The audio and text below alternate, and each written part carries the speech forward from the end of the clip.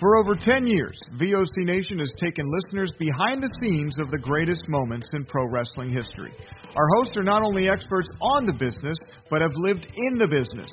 Subscribe and hear weekly podcasts from hosts like legendary pro wrestling journalist Bill Apter, former Impact Wrestling star Wes Briscoe, former WWE and AWA broadcaster Ken Resnick, former WWE and TNA star Shelly Martinez, former WCW star The Maestro, NWA legend The Raging Bull Manny Fernandez, and much more. VOC Nation programming is free on most major podcasting apps, including iTunes, Stitcher, Spotify, Google Podcasts, iHeartRadio, and Radio.com. And video podcast and bonus content is available on Patreon for as low as $3 a month.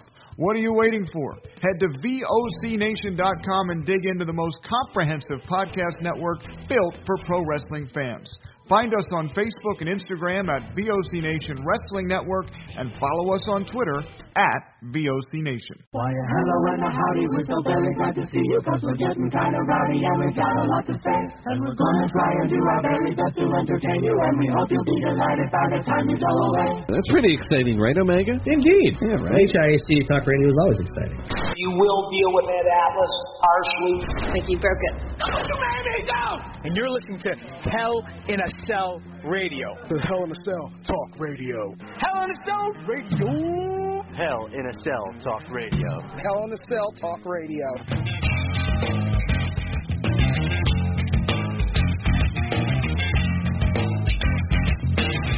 I don't even know how to start this one, sorry. It's been that kind of a night. But welcome to HIAC Talk Radio, the best wrestling podcast running independently since 2012. I'm Bob Arch, being Dan Calchico. With me, as always, Craig Lagans. And we have a few things to talk about. I wouldn't say a lot to talk about, but, you know, we usually milk the three or four things for 4 or 5 for 7 D6ers. About good enough, so I think we'll be okay. John Cena has 2 books coming out in April. I don't. Cool. Hey, John Cena has 2 books coming out in April. I wonder if we will be able to see them. So they're coloring books, I'm assuming. Are they? No, I think one's a biography, isn't it? Okay. So there's 2 books, or one's a biography and the other's what? A coloring book? I don't know. All I was told was John Cena has 2 books coming out. Okay. I ADD'd out of the rest of it. They're coming out. That's weird. I mean, they're coming out at the same time. Danny, you're here. Give me the information. Yes. And why would you know that John Cena is having 2 books coming out at the same time? John Cena told her. Wow. Okay. Personally. Ooh. She only heard a voice because, again, you can't see him. Motivational books for elementary and middle schoolers. That's why Danny knows, because she is I don't want to give her shoot. She is the teacher. Her shoot job away on the an educator. An educator. Thank God. Hopefully we can get past education as a word. I just want to take this opportunity to say John Cena is still one of the most legit. I know people hate him as a wrestler because he only has 6 moves, which is bullshit, but whatever. I know, like, it was cool to crap on him from 2015 on. With all that goes on in wrestling, as far as being a wrestler goes, not so much. It's like the Phil Collins thing. Let's not talk about the relationships. Yeah. He's one of the better guys out there than I know.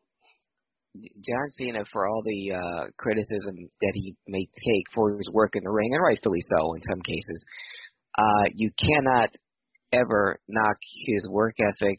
And, you know, it goes back to when he was in OVW with Jim Cornette. By the time he was called into OVW, he already had his own room. He had his own transportation. He was all upset. He was driving the ring truck. Guy was always ready, always prepared, always on time. So, and that was back when he was in his mid-20s, just trying to break in to the sport. So that work ethic of his has never gone away. I think that's why he and Rock rub each other the wrong way so much, because they're very similar to each other in that. respect of how much they love the business, and whatever they do, they put their all, heart and effort to. Also, John Cena is legitimately the best promo guy, or one of the best on the mic WWE's ever had. And people will shove off the rap gimmick, because when he first premiered on SmackDown and was a great match with Kurt Angle, and he got the rub from The Undertaker and all that, he really didn't have a character. I mean, he had the day-clothes shorts and didn't know what to do with them. And out of all things, when Stephanie McMahon heard him on the bus or plane rapping, and she asked him to do a freestyle rap, and he did it, that became his character, and that he ran with. And I love the fact that all of his sports jerseys came from Mitchell & Ness right here in Philadelphia. Well, that was legit? That was legit. Oh, that's cool. I didn't know that. He did an autograph signing at Mitchell & Ness right here in Philly. That the line went around the block. Because when the Royal Rumble was here in Philly, he came out with a official Mitchell & Ness Tug McGraw jersey. And this I do remember that. A month after he died. I thought he just bought it. I didn't know he was like, yeah, I need that. No. He but he was as a freestyle rapper, even to the point where he would go to the shows when he was a heel, and people would try to battle him in battle raps, and he won every single time. So being able to battle rap can be a skill in and of itself, but that makes him a legitimate great promo guy, because every time he was when he said something on the mic, especially even if it was about the fans booing him, back when, like you said, it was cool to boo him, he was always, he had an instant response. He knock him all you want, but to quote a semi-good song, you can't knock the hustle of John Cena. Dude put out a rap album. Yeah. The only other wrestler that I know, the only other wrester in the modern era I know to do that was Macho Man, and I wouldn't call that rap. I can't decide which one's better. Yeah. We'll go with John Cena. And John Cena's rap was even used in another movie. In his rap Bad Man. So he's legit, as they say. Maybe too legit to quit. You don't say Macho Man saying he's gonna knock Hogan on his butt and wash his mouth out with soap, his rap? No. No? Okay. No. That's how I imagine Macho Man raps. It's so bad. I'm sorry. It's a bad album. All due respect to the late, great Randy Savage. Oh, God. It's so bad. Oh, no. Oh, hell no. Oh, well, yes. Great wrestler, absolutely. And Danny knew, because she's part of promoting the books. Part of the newsletter promoting the books. Thank you for the info, Danny. I miss details sometimes. I read a lot during the day. I'm like, did that happen? What? That real thing? Is that a rumor? So, speaking of legends in wrestling, this actually shocked me. Okay. The Big Show has signed with AEW. No, actually, that's incorrect, Dan. Paul White. Oh, excuse me. Signed with AEW. My bad. Paul White, yes. He cannot be referred to as the Big Show. Now, here's what he can do, though, Dan. While he's on TNT for as long as the contract he has, he can promote the Go Big Show, but he cannot use the words. They better put him in an advert. Did I miss him in an advert already? No. If there was, I haven't seen it, but that's their one way around it. He could even introduce it.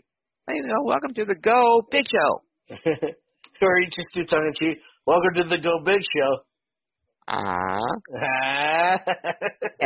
now, when you heard that Paul White had signed with AEW, what were your first thoughts? I said, I guess he's wrestling Shaq. I did. The first thing I saw when I saw, and I know I read the press release first before I reacted, and I know he's supposed to be part of the commentary because AEW doesn't have enough commentators. The one thing AEW is really low on is commentators. Never enough during the show.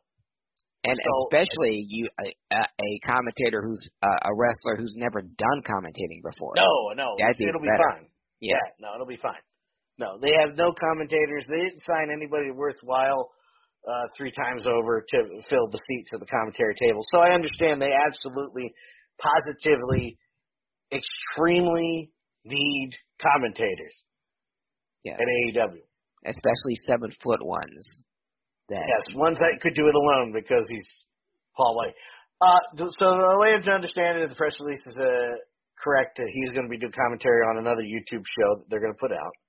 Yes. And I read that, and I said, okay, cool, he's not going to be a wrestler. But I just assumed, this is an assumption on my part, that they were going to go for the Big Show and Shaq, since Vince seemed, for some ungodly reason, unwilling or unable, or both, to do that.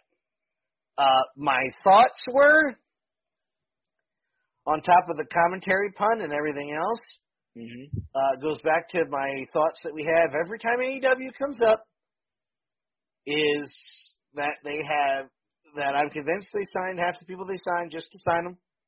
Yeah. Old WCW thing, where they were never going to get used at 100%.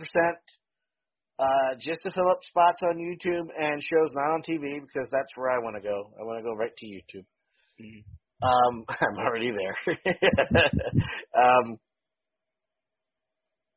And just bloat the roster because the money was there. Which, works out great all the time.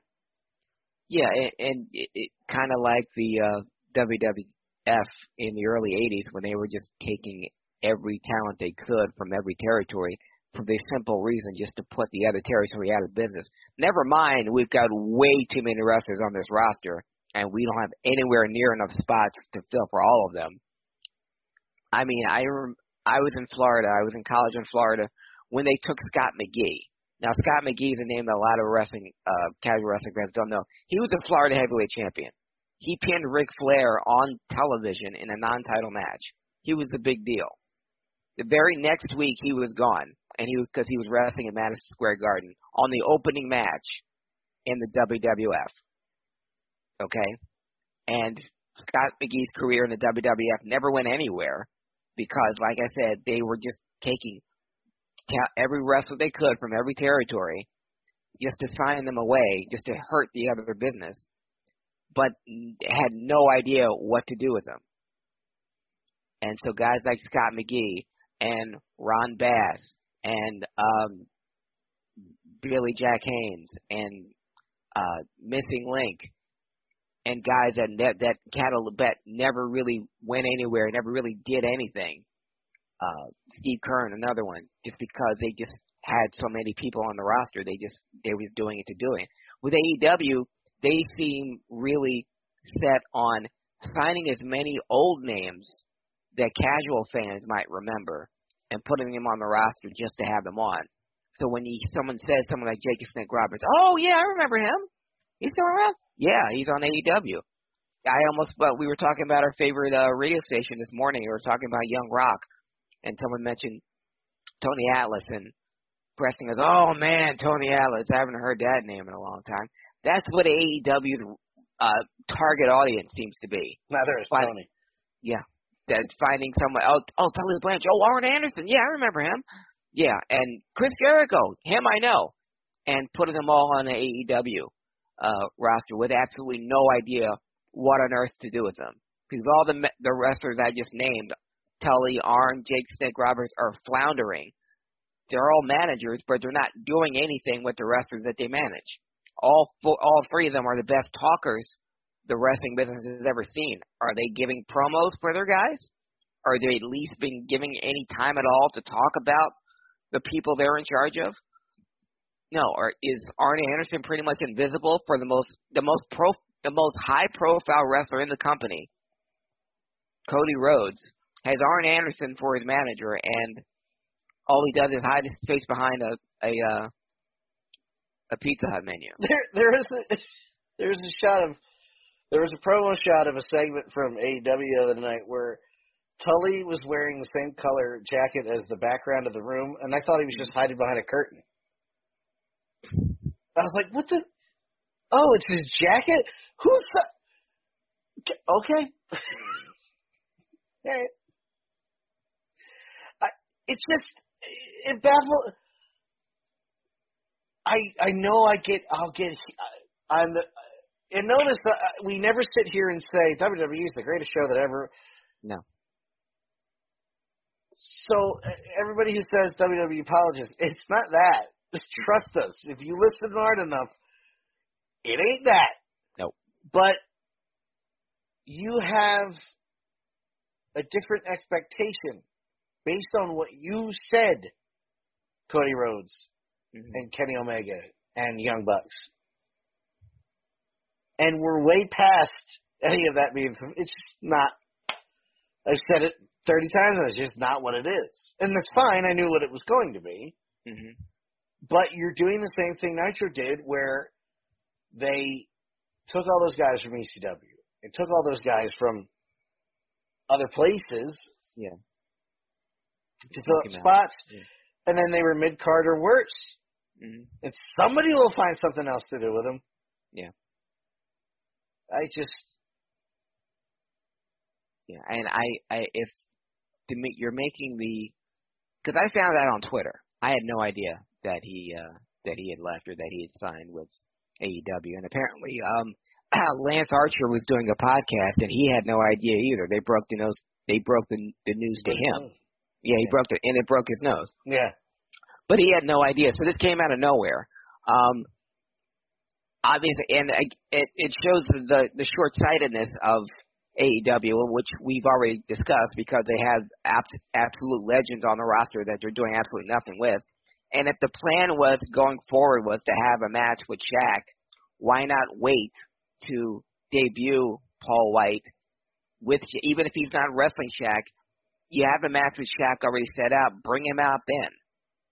Why not, and not even announce it? Like, oh my God, Paul White's here. In the same ring, have cost Shaq the match or cost Shaq's team the match. Why not debut him that way? But if you're going to make this big deal, this big elaborate, hey, look who we have. But now not only are we going to make him an announcer, we're going to put him on a show that nobody watched in the first place. It's bad enough your ratings are already tanking on TNT, on a national cable broadcast, but we're going to put our biggest acquisition, literally, put him on the YouTube show, doing something he's never done before. Asterisk, you're getting the same ratings that WCW was taken off the air for. Yeah. Just want to put that asterisk in. I know, different time, different point stand. Mm-hmm. Fumminks, thank you for the follow. Appreciate it. I just want to cut Craig off in the middle of that. Thank you very much for the follow. I hope you enjoy yourself. You're now a DLC. So it occurs to me that these, and I don't get too worked up about it on Twitter, because for a lot of these guys, it's a paycheck. Yeah. I'm not. Joe Janela's getting paid. And that's why you wouldn't fault anyone for signing with AEW. Hell no. If someone wants to give Tony Khan money, you get the Tony Khan money for doing the exact same thing you'd be doing for WWE. Hell yeah. Why not? Yeah. No. My fault lies with the bookers. Yeah. And the writers. Yeah. The writers that drink the water. Warriors. Yeah. I mean, we called it. Yeah. And that's another thing. There's people out there. There is a difference between hating on it to hate on it and doing what we're doing. I want it better. Yes. I'm so tired of having to explain that when you hate it, turn it off. No. I want something that I used to get joy out of to be joyous again. And I'm not saying everything has to be for me. Middle-aged white dude. It isn't, and I don't care. I don't need that. I'll go watch the old shit when it was all white dudes, you know? And I understand it's mainly for kids and to sell merchandise, just like Star Wars and Marvel and anything else. That is the way it is.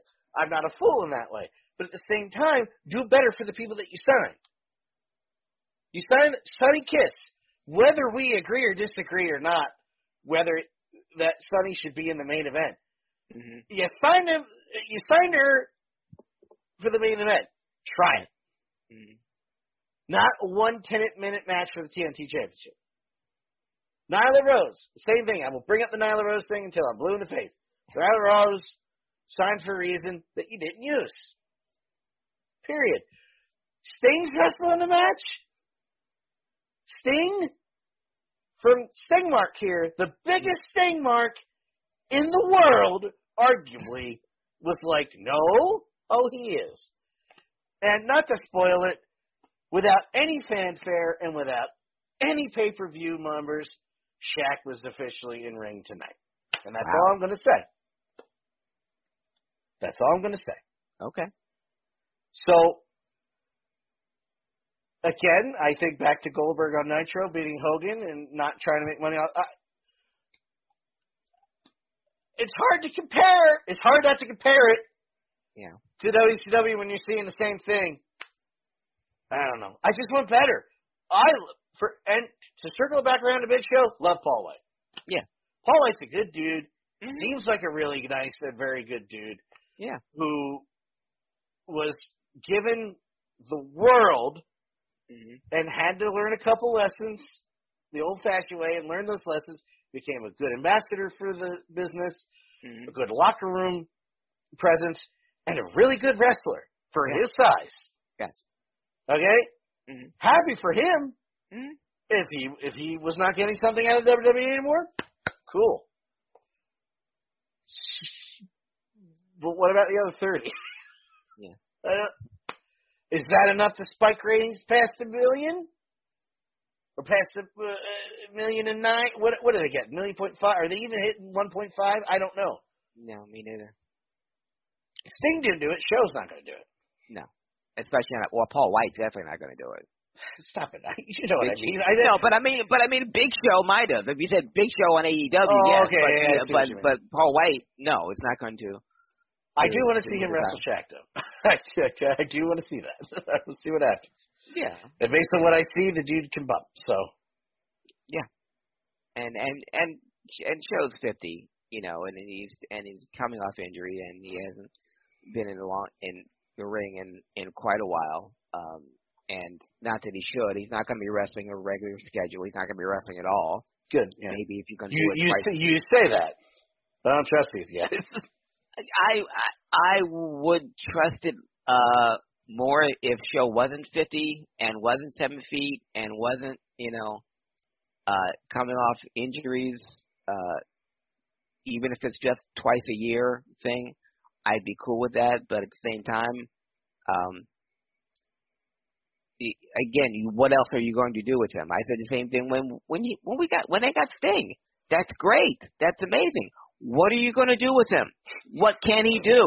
He made me snort. It's Big Show all over again. Question. Yes. What are you going to do? That's we got Paul White. Excellent. To do what? It's like, okay, now what? That's like with every big name AEW sign or a past superstar is, okay, now what? I didn't think I need to say that with Rusev, but apparently I do because there's another guy we forgot. Yeah, he's going to come in and do better things than he ever did in WWE. FTR, the greatest tag team, still the greatest tag team in North America. Invisible, because they lay down for the young folks. Keeping that in, it's very good.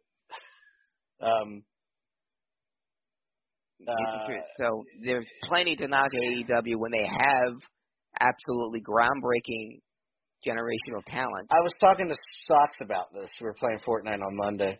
I was talking to Sox, and we don't always see eye to eye with wrestling because he watched as a kid, kind of fell out of it, and then got back into it because of being Ryan like a year or two ago. Mm-hmm. Different perspective, right? Yeah. Jenny was the same thing. I jaded her real quick because I'm like, yeah, I know, but because I brought her down to the point where I said, you got to stop asking me about wrestling because I'm just not going to have the same excitement, and I don't want to take it out of you. And I told Aaron the same thing. I'm like, you got to stop asking me because I'm just going to bring you down, and I know it's my flaw. So don't, like, I was self-aware kind of thing, not like Twitter. I know it all. I'm Dave Meltzer. But he was talking to me about it, and I immediately said to him the Shaq thing about show, and I brought up the same thing. Like, I just want it better. Prove me wrong. Yes. And I'm a nobody. I'm a nobody. So who the fuck are you, Dan? Just prove me wrong. Yes. Not you, Joe Blow on the internet, who are just like, yes, everything they do is great. If you enjoy the show, I'm not here to tell you not to enjoy the show. Yes. Not here to do that to any side. You enjoy the WWE, there's stuff on Raw that I enjoy that you don't like. Like, I like the Randy Orton, Alexa Bliss stuff. You probably don't because of what it is. Totally understand your perspective. So I'm not here to tell you you're right or wrong, but I am going to talk about what I believe, and I believe the AEW is no better than the WWE as far as broken promises. But the one thing Sock said, and I will double down on this show, and I agree with, that the WWE Women's Division is better because they're highlighting them. Still underneath the men's high, but still highlighting them where AEW is putting them on YouTube. Yeah, I can't argue that. No. I'm not allowed to be mad about that. You're allowed to be mad. And for people that like AEW and Raw, I mean, for people that like the kind of thing, those are the kind of things those people like. Yes, exactly. Now, let's talk about something we do like. Something that I didn't think I was going to like because I didn't think they were going to pull the trigger on it the way they did, and they totally did, and should have seen it coming when The Miz won. And we didn't get to talk about that. I thought it was cool. I know we talked about Drew holding it till WrestleMania. I know, but these recent developments have kind of killed that idea. Yeah. The Miz wins surprisingly, and I was like, oh, wow. Like, I popped for the first time in a while. Not pants-wise. When The Miz won the title, I was like, oh, shit. That's a great ending. That's fantastic. Great. And I should have known. I got real Italian right there. It's like I should have known. I should have known. That would have led to Bobby steamrolling him. Because eventually they're going to do Bobby and Drew. I assume they're going to do Bobby and Drew or Bobby and Roman, but we'll get to that in a second. Because on Raw, to cap the show off, Bobby Lashley is the WWE champion. Yes. The Hurt Business is running the show. Hurt Business, and business is good. Talk about it, my friend. You know, we mentioned the Hurt Business on this podcast quite a bit. The resurgence of MVP, my vote for comeback of the year, even though the year is only 3 months old. But what he's been doing since he returned to the WWE a year ago in the Royal Rumble, when he made his return at the Royal Rumble last year, and the pop he got coming out, you know, in the Black Panther spandex, and I thought he was going to go for another run. You know, he'd been gone for 10 years and comes back.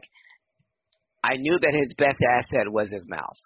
As good as he was in the ring, you know, former tag team champion, formerly the longest reigning United States champion in WWE history. A record that was broken by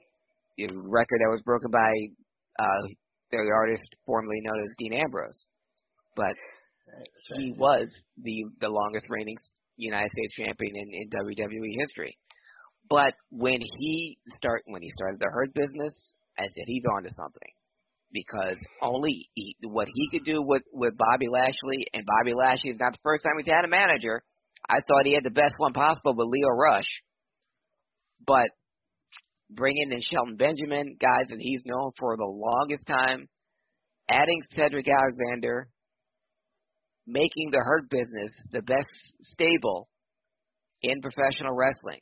And we know how much Vince loves groups, you know, the Wyatt family, the Shield, even going back to the Hart Foundation, the Nation of Domination, DOA, Los Perwiquas.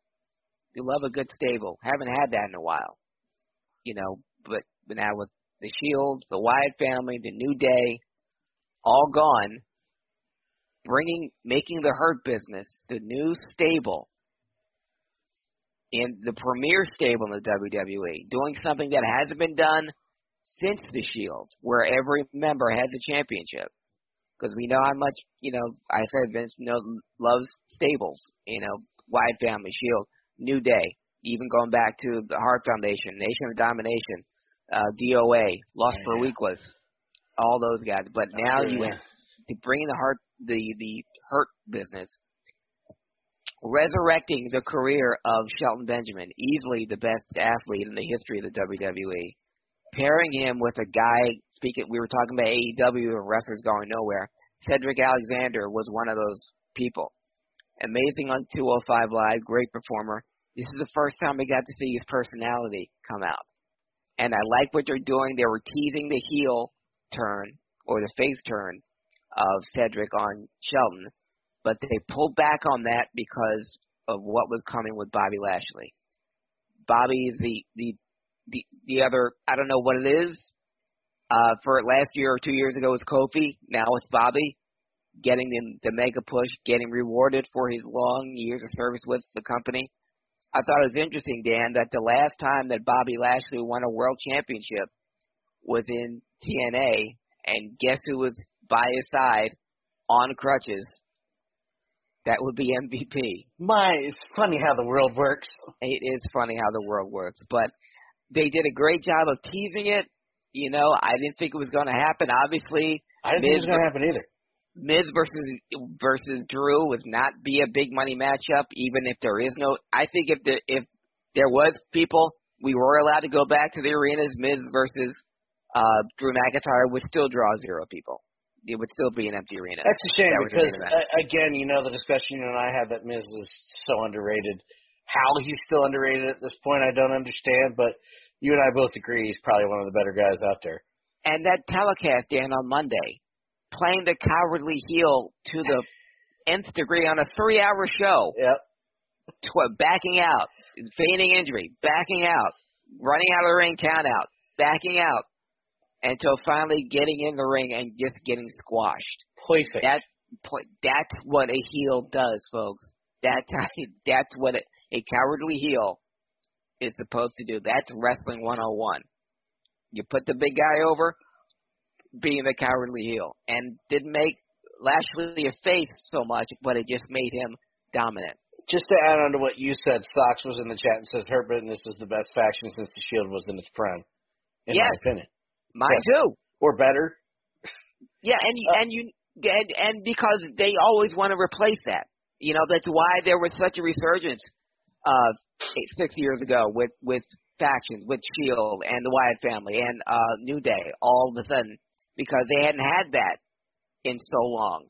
And once you get a premier heel group, you want to duplicate it, or a premier, and to the point where the New Day got over so much being heels that they became faces.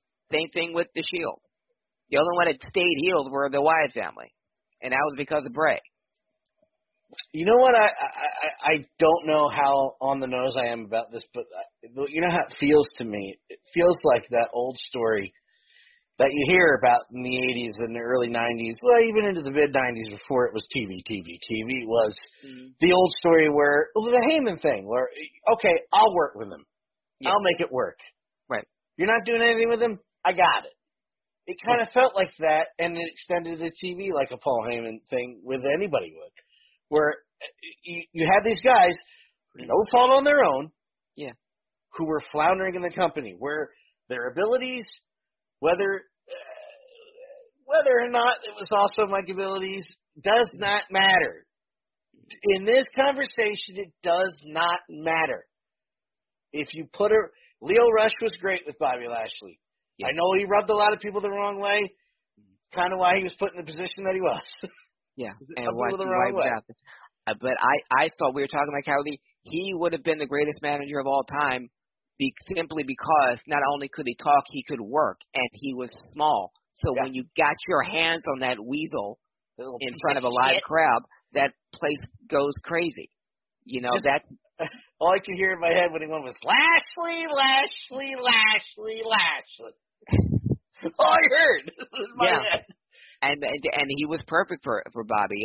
The only other person other than him was MVP. The only thing missing. Go ahead. I was just going to finish what I was going to say and then go right back onto it, was that it felt like organic where, for whatever reason, these guys were not getting what they should have rightfully earned. Mm-hmm. And MVP, I got it. We'll do this every week. Trust me, we can make this work. And look where we're at. We're going into WrestleMania season where there's probably going to be an audience again. Mm-hmm. Not a large, this time next year, if Hurt Business is not still together, I'm going to be mad. We'll cross that bridge when we get to it. But there's going to probably be a crowd there. Yeah. And Bobby Lashley's the goddamn champion. Roman Reigns is the other champion. And the only thing I thought was missing on the Monday Night Show is that I would have liked to have seen all three champions in the ring at the same time at the end of Monday Night Raw. Would have been nice, yeah. That would have been nice. We're gonna get I'm assuming we're gonna. If we don't get the Raw fade in, just the three, it's just everybody standing out there. Yeah. Going, They've got to open the show next on Monday, and they're in a conundrum right now because I've said Drew McIntyre should have been champion this whole time. And take away his loss to Randy Orton. I don't know what that was for. I don't know who that was for. I don't know why. Why Randy Orton had to be champion again during his career. But if you kept the belt on Drew the whole time, have him go over in the Elimination Chamber only to lose it to the cowardly Miz, to get it to Lashley, it still keeps Drew strong. And you set up your Drew versus Bobby Lashley main event on WrestleMania. Because if anyone deserves a WrestleMania with a crowd, is the guy that beat Brock Lesnar in 5 minutes. And then right after that, beat Big Show in less than 3. Yeah, that's true. I forgot. Yeah, that's right. Yeah.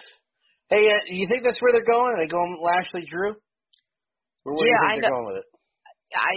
He's the only logical. If they've already set up Edge Roman on SmackDown, with Edge spearing Roman after the Kevin Owens match, then your Lashley's only logical opponent is Drew.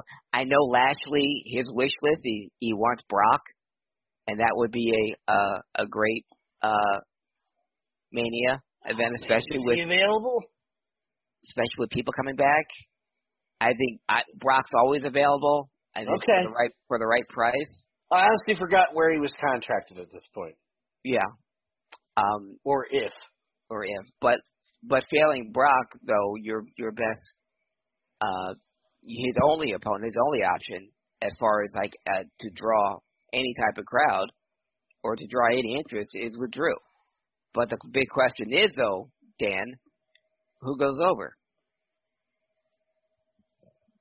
Do you keep the belt on Lashley? You ride that momentum that he's got, or do you, when people are back, Drew, you keep Drew the man?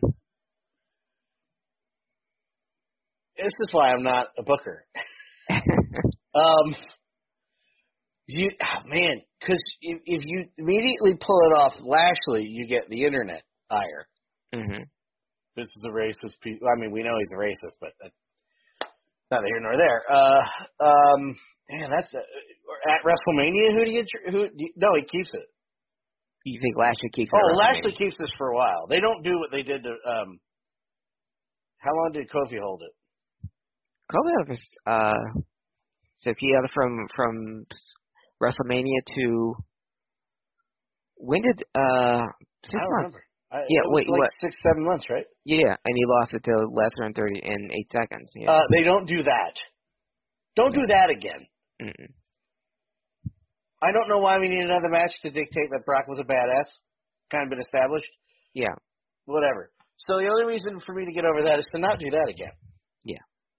But other than that, I would say, it's tough because if we said the Drew thing, assuming they were going to do status quo on the big title, right?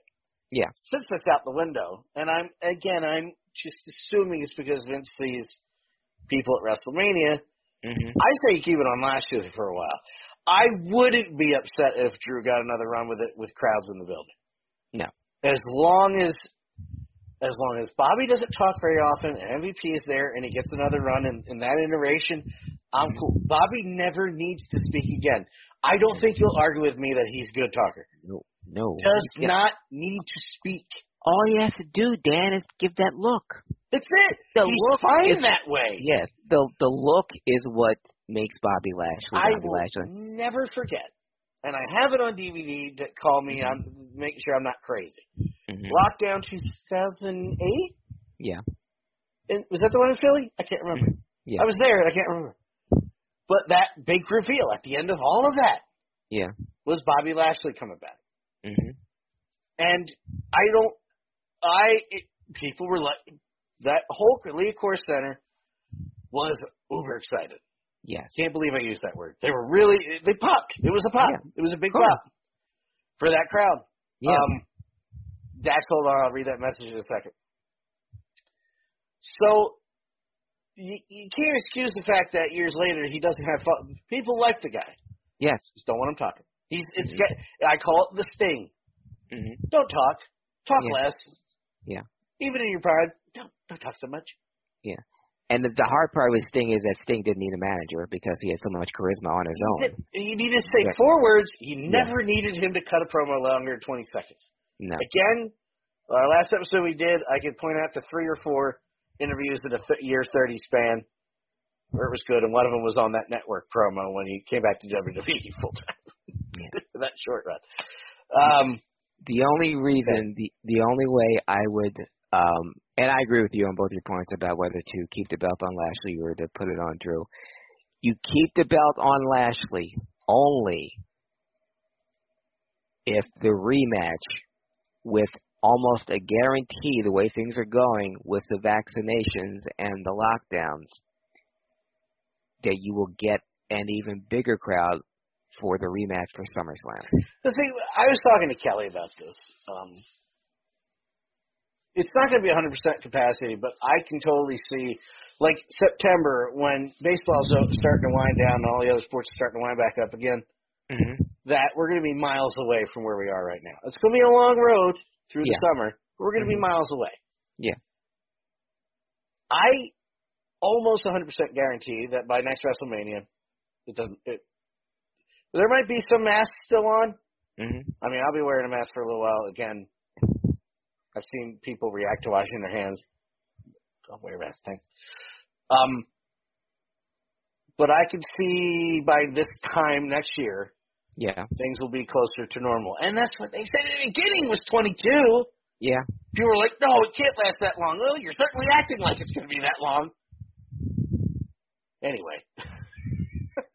So, yeah, I still think Drew will get his moment. Okay. If he doesn't, yes, I'll be upset, but nobody can. It's in the history books. It was a great moment. It'll be on his highlight reel when he retires. Yes. Also, you compact that with the fact that he came back the way he did when everybody wrote him off in the first place. Yeah, one of the great comeback stories in WWE history. I'd say next to Eddie's, and now I always put Eddie at the top because we all thought he was going to die. Yeah, that was a little more serious. Yeah, but Drew coming in with such promise and fading quickly, and to be part of the 3-man band, to go from that horrible gimmick to obscurity to working his way back on the indies, back through NXT, and then being the same guy, but just tougher, stronger, smarter, better worker, and even his best moment in NXT was marred by injury. Granted, it gave us the birth of the Undisputed Era. Speaking of great heel stable teams, right there, R.I.P. them. Yeah. But he, again, the second greatest comeback in WWE history, and he deserves a WrestleMania moment. I don't, as great as it was, and it still gives me goosebumps, his Royal Rumble moment. I want him to have his WrestleMania moment. I do. No, I agree. Yeah, he deserves it. I was trying to put a cherry on top of the S Sunday that was 2020. I was trying, but yeah, no, he deserves it, and I'm assuming the wrestling gods will smile upon him because I don't want to give Vince that much credit. And the hard part, Dan, is Bobby Lashley also deserves it because his last WrestleMania moment in in the main event is now will be forever tainted. So I mean, you all are tainted now. I hated him in there, the unnamed fuck. Yeah. When he was there in the first place. Yeah. And people always try to tell me, you just hate him because, son, no. It's been documented. I've hated that gentleman being from Jersey, having people who have lost things because of him. Personally, I've hated this person, our former president of the United States, much longer than you. It's not even that, Dan. I mean, that's one reason that his last WrestleMania moment was tainted, but you can't even mention who his opponent was because the WWE never mentioned who his opponent I forgot was. He was even there, dude. Yeah. So I forgot that was the guy. Yeah. So as much as Drew McIntyre, as much as Drew McIntyre deserved the WrestleMania moment, so too does Bobby Lashley. I think Vince owes it to them to get at least semi-main event those fuckers next year. Yeah. At least. But just get the pictures. Yeah. Hey, all you cool cats and kittens. Going back to the past for that greeting. No. What? No, we don't want that. We don't want that? I immediately got scared. Am I going to be fed to a tiger? No. Oh, okay. I have to kill you first. Oh, shit. Well, that's how it works. Oh, I forgot. Yes. Are we still rolling? Are we still live? We're on. No, we're keeping that. I couldn't tell. Well, yeah, we're keeping that. Well, because all the graphics and stuff threw me off. Because if you haven't noticed, folks, we're in black and white. Because we're going to go back to a time where professional wrestling was professional wrestling. Back when wrestling, when it came on national TV, it actually got ratings because people were actually interested and people watched. Back when you could watch wrestling live in every state in the country, sitting next to someone without benefit of a mask or social distancing. Back when titles were called belts, back when medical facilities were called hospitals, and back when sports entertainment was professional wrestling. We're going to go back to March 1st, 1976, and a cool night in Madison Square Garden. 45 years ago, on March 1st, wrestling against Pete Sanchez, the Madison Square Garden debut of one Nature Boy Ric Flair. Oh, no big deal. Yeah, it was a big deal to Bill Apter and the wrestling magazines because Flair, who had been groomed, and this is a year after his plane crash that almost ruined his career, and he was up and coming in the Mid-Atlantic area, and when you're a big deal in the NWA or another territory, you got the call to New York. So when a wrestler, especially an NWA wrestler, came to New York in his debut at Madison Square Garden, it's a big deal. So Bill Apter in the Wrestler magazine chronicled his journey there and his entire match with Pete Sanchez. And with his arms raised in victory, the picture said, Ric Flair takes a bite out of the Big Apple. And that was the big debut, and it was a big deal on a national scene because back then we only had wrestling magazines to keep us informed about all the comings and goings of wrestlers around the globe. So Ric Flair wrestling in Madison Square Garden was a huge deal. And that only just propelled Rick to the status that we all know him now. I have a question, because I wasn't there. Mm-hmm. How well covered was his injury, the plane crash and the injury and recovery of Ric Flair? Or was he written off? Or was he even written about because he was a nobody?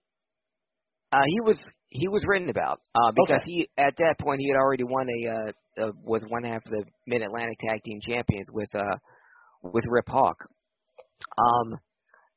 And his plane crash That's right, was a big deal because it made the papers.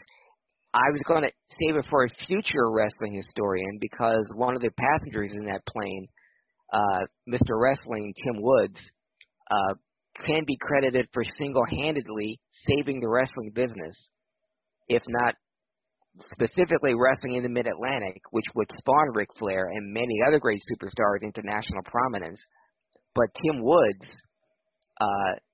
was on the plane that crashed that broke Ric Flair's back. And I'll tell the story again in September. I was going to do it for the anniversary, but I can tell it now. Do it. Ric Flair, gentlemen and ladies, was in a plane that crashed. Unfortunately, it was Ric Flair, Tim Woods, Johnny Valentine, and David Crockett are on the plane, and the pilot. And the plane never really got off the runway, and it crashed terribly. Ric Flair sustained a broken back. Johnny Valentine was paralyzed, semi-paralyzed, but would never wrestle again, and he was a top heel in the business. David Crockett sustained massive internal injuries. Tim Woods, the pilot, unfortunately died, and Tim Woods had several severely broken ribs. The plane crash was covered in the local papers, but they used all the wrestlers' real names. Ooh. And Tim Woods checked himself into the hospital under his real name. Now, word it got out to them, the wrestlers, because Ric Flair was known, David Crockett was known, Johnny Valentine they knew were in the plane. And the other two people, the person they didn't know, Tim Woods, because he used his real name. So Tim Woods' name wasn't in the newspaper article. But people would get suspicious because fans knew that Ric Flair and Johnny Valentine was a heel and Tim Woods was a face. So if Tim Woods was in the same plane as these guys, let alone in the same hospital, something must have been up. So Tim Woods checked himself out under his real name, which wasn't Tim Woods. It escapes me now. But he wrestled, put on his mask, taped up his ribs, and wrestled. So people would know, oh my God, well, it couldn't have been Tim Woods because he was wrestling. So there's no way he could have been in a plane crash and wrestled. So I don't know that the other guy were, but it wasn't Tim Woods who wrestled. So Tim Woods, putting his own life on the line with severely cracked ribs, checked himself out of a hospital just to wrestle, just to save face, just to let everyone know that it wasn't him in the plane crash with those heels, not breaking kayfabe.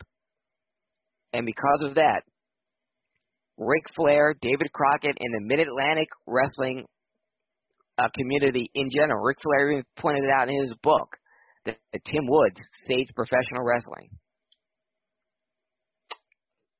That's insane to me. Yeah. That's insane to me. Back then, you protected the business, Dan, more than anything else, and if word had gotten out that the bad guy was on the plane with the good guys and they were all in the same hospital, and even in 1986, when after Magnum's car accident, when it made the news, and it was on the Charlotte News, the main story, the top story, and on the cover of the Charlotte Observer and the newspapers there, and people that even Ric Flair, Tully, Arn, who wanted to come and see him, had to wait or had to go to another entrance to get into the hospital in order to see Magnum because they didn't want fans to know that they didn't want to break kayfabe. So, and again, this is the Carolinas where the love of wrestling goes very deep, but trying to protect the business. But yeah, when Tim Woods was in a plane crash, checked out under his real name, couldn't let the fans know.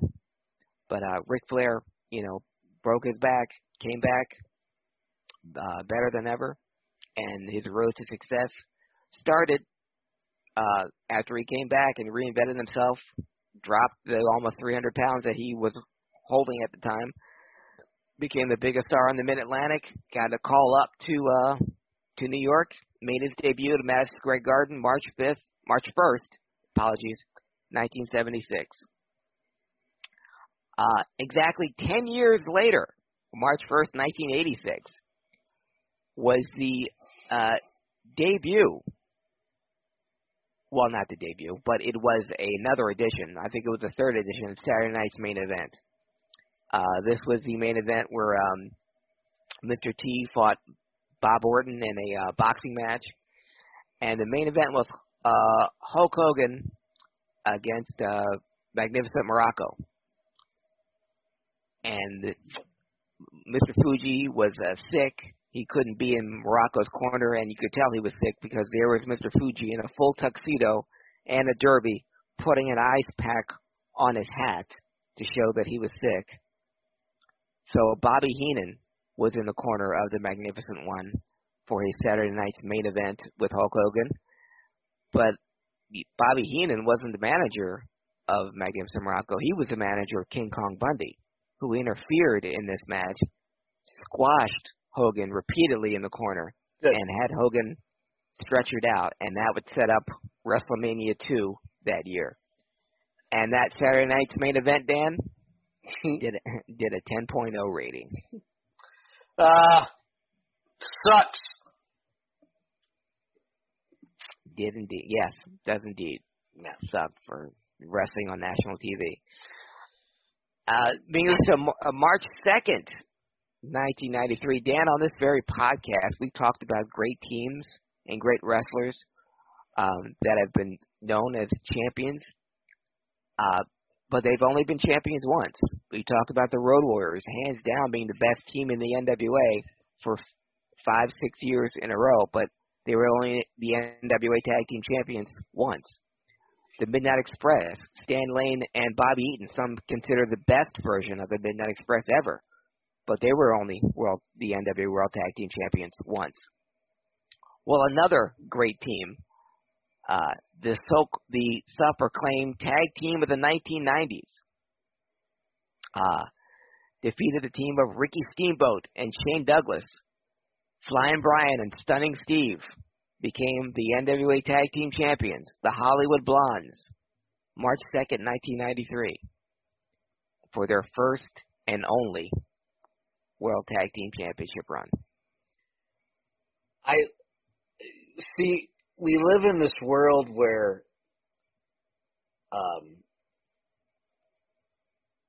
Brian Pillman and Steve Austin their legacies are over, right? Mm-hmm. One ended terribly short, but had a legacy to it. Mm-hmm. The other one had an amazing wrestling legacy with a little bit of tragedy thrown in there, just to spice things up in the middle. Yeah. But it's crazy that they won the title, because we talked about the Hurt Business in this episode, and kind of them being pushed aside because they were not going to be used. Enter the Hollywood Blondes. Yeah. Two guys that were wrestling circles around most of the main event. Most of the main event in the days. Mm-hmm. A lot of the main event. It's unfair because the talent, you get Flair, Sting, a lot of the main event. Yeah. But I'll correct myself. But they weren't supposed to be there. They weren't supposed to do it. And they became, in spite of Dusty, one of his few talent booking mistakes. Mm-hmm. Not talking about storylines. That's a whole other podcast. And in spite of that, they became so popular. They were like, "The title's yours, baby." It's crazy to say that, having them become who they became, that they were both an afterthought. And you and I watching, even at a younger age, going, how are they not bigger? Yeah. And you could see, well, you always could see with Pillman, the athleticism, and he was someone that Flair handpicked. I want to work with this guy. And their match on the Sunday night main event still was the highest rated main event they had on TBS on a Sunday night for any match ever. And I always thought he would have made a great Horseman had they pulled the trigger on that end. Oh, man. But he and Steve Austin were really not. Austin, another person you could see, the guy could talk and had the swagger, and he had innate, natural talent, and the guy could go. And you put those two together with an old gimmick. They were not the first team to call themselves the Hollywood Blondes. They're like the fifth team to call themselves the Hollywood Blondes. And there's been like two since. Yeah, the name, the name Hollywood Blonde is older than Pillman and all. Yeah, combined like twice. Combined, yeah. So they took this tired gimmick and they ran with it, and they became it, and to the point where they were main eventing. One's from Cincinnati and one's from Texas. One's from Texas, yeah, absolutely. But they just clicked, and even started in the matches with again, speaking of guys that can run circles around the main events at the time, not only Pillman and Austin, but the guys they beat, Shane Douglas and Ricky Steamboat. And they were having matches night in and night out that, weren't taped, but were barn burners because we got the 4 best workers in that company in WCW at that time. Again, the tragedy, and you touched upon it earlier, Pillman injured his ankle, couldn't wrestle. Austin teamed up with Regal. They lost the tag team title. So Pillman and Austin remained undefeated as a tag team. They never lost the belts, those two. Nope. But after that, it was justice. Yeah, but there were no plans to put the belt back on Austin and Pillman. By then, Austin had established himself as a singles guy and one of the best workers, if not the, in the company, with his matches with Steamboat and Barry Windham. And then when the main event was when Ric Flair came back from the WWF, returned from the WWF, and he and Arn had a main event tag team match with the Hollywood Blondes, with Michael Buffer as the ring announcer on an epic Clash of Champions.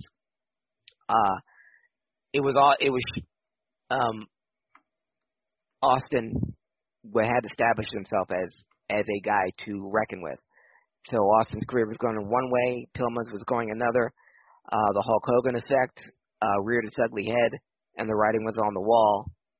But if it wasn't for that early success in WCW as one half of the Hollywood Blondes, Steve Austin would not have found himself and where he was then to where he turned out to be. Hold on, keep pointing. I have to close the cat window. Keep pointing. Yeah. There you this go. Guy Rattlesnake. Was a career-defining moment. But the Hollywood Blondes won their first and only World Tag Team title March 2nd, 1993. And you want to see heel tag team, folks.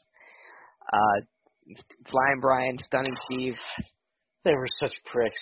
No one, not a better team. Watch their skit, Flair for the Old. Flair for the Old. To set up the Ric Flair Arn Anderson feud. Oh man. Yeah, I forget that's what sets that up in the first place. And to show you how disjointed WCW was at the time, Flair had returned with Arn Anderson. And obviously, to recapture the glory days, there was talk of, wanting to reform the Horsemen. And what was a plan was Flair and Arn, with Stan Lane and Bobby Eaton, with Jim Cornette. They wanted him to be just commentator the whole time. That's what Hurd wanted for some reason. And they would be managed by Woman, the Four Horsemen. The Four Horsemen. But the idea that Austin pitched was after the Flair and Arn tag team match that they had, the main event, that Clash of Champions, and the dynamic that all four of them had. Why not have Flair and Arn being taken down and have the Hollywood Blondes come into, you thought would join in, but they would help out Flair and Arn, and that would be your Horsemen. Flair, Arn, Brian, and Stunning Can Steve. you imagine the incredibly weird alternate reality we would live in if Pillman and Austin were Horsemen? Yeah. That would have slowed. Would we ever get to Stone Cold? Would he? Wow, that changes a lot of things. And the same thing when we talked about last week, or the week before, prior, Dan, we were in Black History Month. If Ron Simmons had joined the Varsity Club, would that have slowed down his? Right, it would have been. Because he would have been the top draw in that group. Yeah. Considering who's in that group. Yeah. Would that have slowed down his march to the WCW Championship? Wow. But but Steve Austin, Flying Brian Pillman, they were the tag team in the 90s. That's what they called themselves. They were billed Tag team of the 90s. Tag team of the 1990s. Flying Brian, Stunning Steve, the Hollywood Blondes. Oh man, and they had fun with it too. They did, and you can tell they did, and you can see them bonding not just in the ring but out of the ring, and that carried over into the WWF. Austin still wears a ring that Brian Pillman got him around his neck. He still is his best friend. I got to tell you though, Dan, I missed the Just Win Baby tights that Austin used to wear when he was Stunning Steve.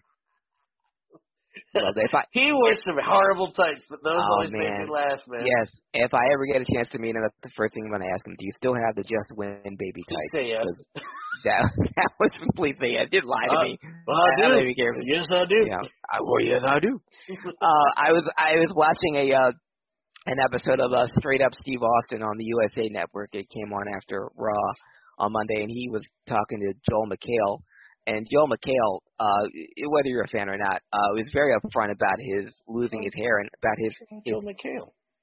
Nothing. I know he rubs a lot of people the wrong way. I'm talking to our audience here. Okay. But McHale was very upfront about his hair transplant and how good it looks. And he didn't believe that Austin had a long, flowing blonde hair. No. he thought Austin was always blonde. Was always for you, sir. Austin had to reach into his phone, okay, and just wait. I know it was edited because I know he didn't just have it like that, but he had to, and he showed a picture of him when he was a WCW TV champion, and McHale, he just, holy shit. Yeah, exactly. That is to this day, still, when I thought they scored that last shot. When to this day, when I like Jenny, when I introduced her back in, she knew who Steve Austin was, and I'm like, I'll bring up an old match. I'm like, see that guy? That's Steve Austin. You always get the holy shit, it is every time. Yeah, it's weird to explain that to people because it's like the different Steve Austin that you and I. Well, you were already an adult, but I grew up with that he became is a different perspective that people go, Steve Austin, the bald guy. Then you go, not all the time. Nope. What? Holy shit. I also want to point out that Mick Foley called it years before when he was at was it World Class at that point? Not really. It was the dying days of World Class. And he was officially there as part of World Class. Okay. Yes. But he was there, and one of the kids he saw, he goes, that kid. That Steve Austin kid. Or Steve Williams, whatever the hell his name was at the time. But he called him that blonde kid, because after the matches in the world famous Sportatorium, after when World Class was done, they'd have tryouts. They'd bring the rookies out after the TV was gone, and they'd have them run the ropes and do bumps and everything like that. And Mick would hang back and look, and he said he could tell that a lot of guys weren't worth a damn. But he said that blonde kid, he stuck out to me. And, Mick Foley, he said in his book how he's 50% because he said that blonde kid is pretty good, but that this kid with the funky hair, with the weird, he ain't going to make it. And, of course, that kid was The Rock. And was he at work? Oh, that's right, he would have, yeah. Yeah. What's funny to me? Steve talks about in that original documentary, which is still the best one that's on DVD. Mm-hmm. Which is like a combination of Stone Cold, because Stone Cold said so, and like an updated, it's like a proper documentary. Yeah. Where he talks about his first TV payout. He's like, $25? Years later, he realized that was Fritz stiffing him. Because it's Fritz. Exactly. That's amazing. Oh, man. That was the Hollywood Blondes. I used to hate them so much. That's me. They were doing a good job. I was like prime age to just be like, God, fuck! You guys suck! Don't say suck. They stink! Yeah, and that's what Ernie Ladd was for me. I was prime age for God. He has the nerve to say he's coming to Philadelphia. He wants us all to be quiet out of respect for him. That son of a bitch!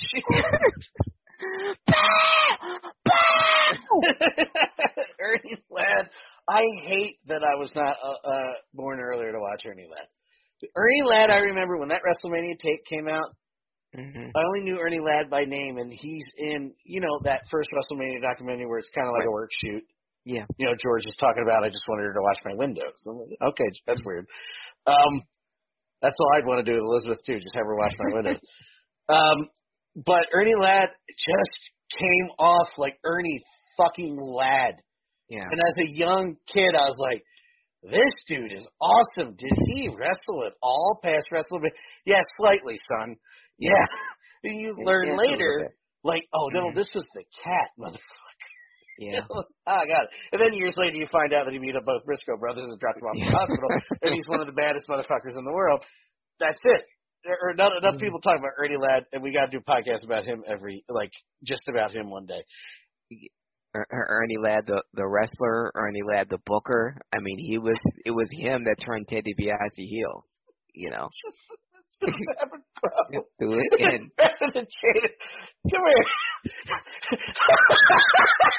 I just picture that in my head of this big, huge black dude smacking around two little white guys. And they weren't little. No, and they were shooters. And they were shooters, but he was badder. Yeah. That's amazing. Go ahead, I'm sorry. End it. No, you can't. We have to end on a good note with Ernie Ladd, the only person that can say the King Kong Bundy who would highlight WrestleMania 2 in 1986, who March 1st destroyed Hulk Hogan on Saturday Night's Main Event. But Ernie Ladd always be, Bundy, you fat piece of shit. We bring guys in to get you over, and what do? You dumb yourself out of position. Only Ernie Ladd. You get away with it. Yes. And What's Bundy going to do? Yeah, you're right. Sorry. But was responsible for King Kong Bundy's first run at in the main event. That was in the Mid-South. He was Bundy knew. Bundy probably took it like, shit. He started the 5 count in the Mid-South, and in Junkyard Dog was the North American champion. He had him pinned for a 3 count.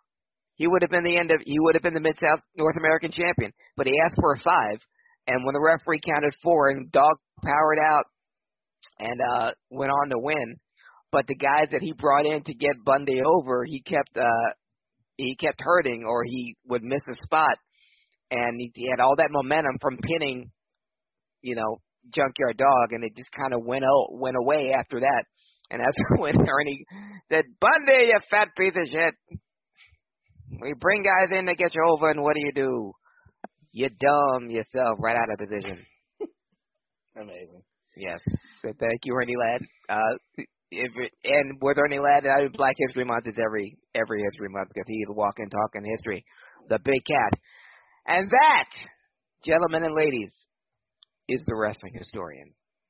And you can find me on all your social media platforms, Facebook, Instagram, and on Twitter, at Craig Ligons, CraigLiGeons. You could follow me following this crazy goddamn pain in the ass Sixers team at look at the score. Dan Law 83. All social media platforms. I'm out of Facebook jail too. They released me 2 days early for good behavior. YouTube.com/DanLaw83, Twitch.tv if you're not there already, /DanLaw83. It's all free. Just hit that follow, subscribe, or like button. For Craig Ligons. Oh, wait, I'm sorry, VOCNation.com. We're getting a new logo soon. So they tell me. I don't know. They never mention me as one of the hosts, and then remember 2 days later and go, sorry. But anyway, it's the way it is. I've accepted my position at the bottom of the heap. But we also have T-shirts now. We do have T-shirts now. Jesus. You think the guy that made the T-shirt, we have a T-shirt now. If you go to the Twitter page and click on the link, the merch link, links it right to our new HIC Talk Radio T-shirt with the revamped logo. Go there. It's $20. All the proceeds goes to the Dan and Craig are out of work fund. So for Craig Ligons, I'm Dick Culty, go to the Match Media. We'll see you next week. Good night. Hey, this is Total Package, Lex Luger, and you're listening to the VOC Nation. Don't miss out. Check out In the Room every Tuesday night at 9. Listen in. Pro Wrestling Illustrated's Brady Hicks, former WCW star Stro Maestro, Kathy Fitz, Matt Grimm. And you and Ray are there too, right, Ray? We sure are, and we've got great guests like Lex Luger, AJ Styles, Taku, and more. It's a heck of a party. Plus, I didn't get thrown off buildings. And didn't get pregnant. I didn't get pregnant either. Sometimes I think it gets so ridiculous. We were getting into like snuff film territory there. In the Room. 9 p.m. Eastern on VOC Nation.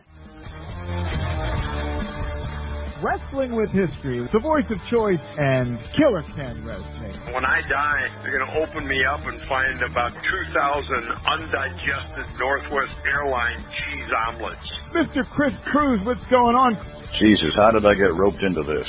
General Adnan went to school with Saddam Hussein. He cried, I cried, he cried, and we're good friends. Adnan lost a lot of family in the Iraqi war. Everybody loves Granny. Wow. Yeah, see, a lot of people don't know that. Yes, Diller, you guys are busting me up. Catch Wrestling with History with Ken Resnick and I live on VOCNation.com Wednesday nights at 9:30 Eastern Time, or listen to the podcast by searching VOC Nation Radio Network on your favorite podcast app. Stadium Journey, the worldwide leader in stadium reviews for the traveling sports fan, is proud to present the Stadium Journey podcast on VOC Nation. Join us as we talk with prominent figures from around the sports world to discuss issues pertaining to sports travel and stadiums around the globe. New episodes air on VOC Nation Wednesdays at 6 p.m. Join Paul Baker, Dave Courtney, Mark Viquez, Dan Calachico, and guests from throughout the sports world on the Stadium Journey podcast on VOC Nation. Each and every Thursday night, check it out, WCW star Stro Maestro takes you on a journey. It's WCW Retro, talking old school, match of the week, talking dream matches, taking your calls and looking back on an incredible career of acting, entertaining, and wrestling. Check it out, VOCNation.com, WCW Retro. Be sure to call in Thursday nights, 9 Eastern, on the VOC Nation Radio Network. Rock and Roll Union and North Step Productions, in conjunction with Boo-Ray Atlantic City, proudly present Jersey Shore Jam 2, May 15th, featuring As We Become Ghosts and Rat Rod. It's been a long, cold winter, and now it's time to rock. Also appearing, the Rock and Roll Union house band Shades of Grey, playing all of your favorites from the 60s to now. All COVID regulations will be in place. Tickets are available at eventbrite.com and are extremely limited, so get them before they run out. Doors open at 6 and showtime is at 7. Rat Rod, As We Become Ghosts, and Shades of Grey. Jersey Shore Jam 2, May 15th at Boo-Ray, 201 South New York Avenue, Atlantic City. Did I mention there's free parking? Don't miss it. Yo, this is Jerry Steins of the Nasty Boys. Yeah, Brian Knobs here. You getting ready to get nasty? Well, listen to the VOC Nation, baby, because it's about to get nasty all around and up in this mother. Get ready. Nasty Sensation is coming at you. The worldwide leader in entertainment. This is the VOC Nation Radio Network.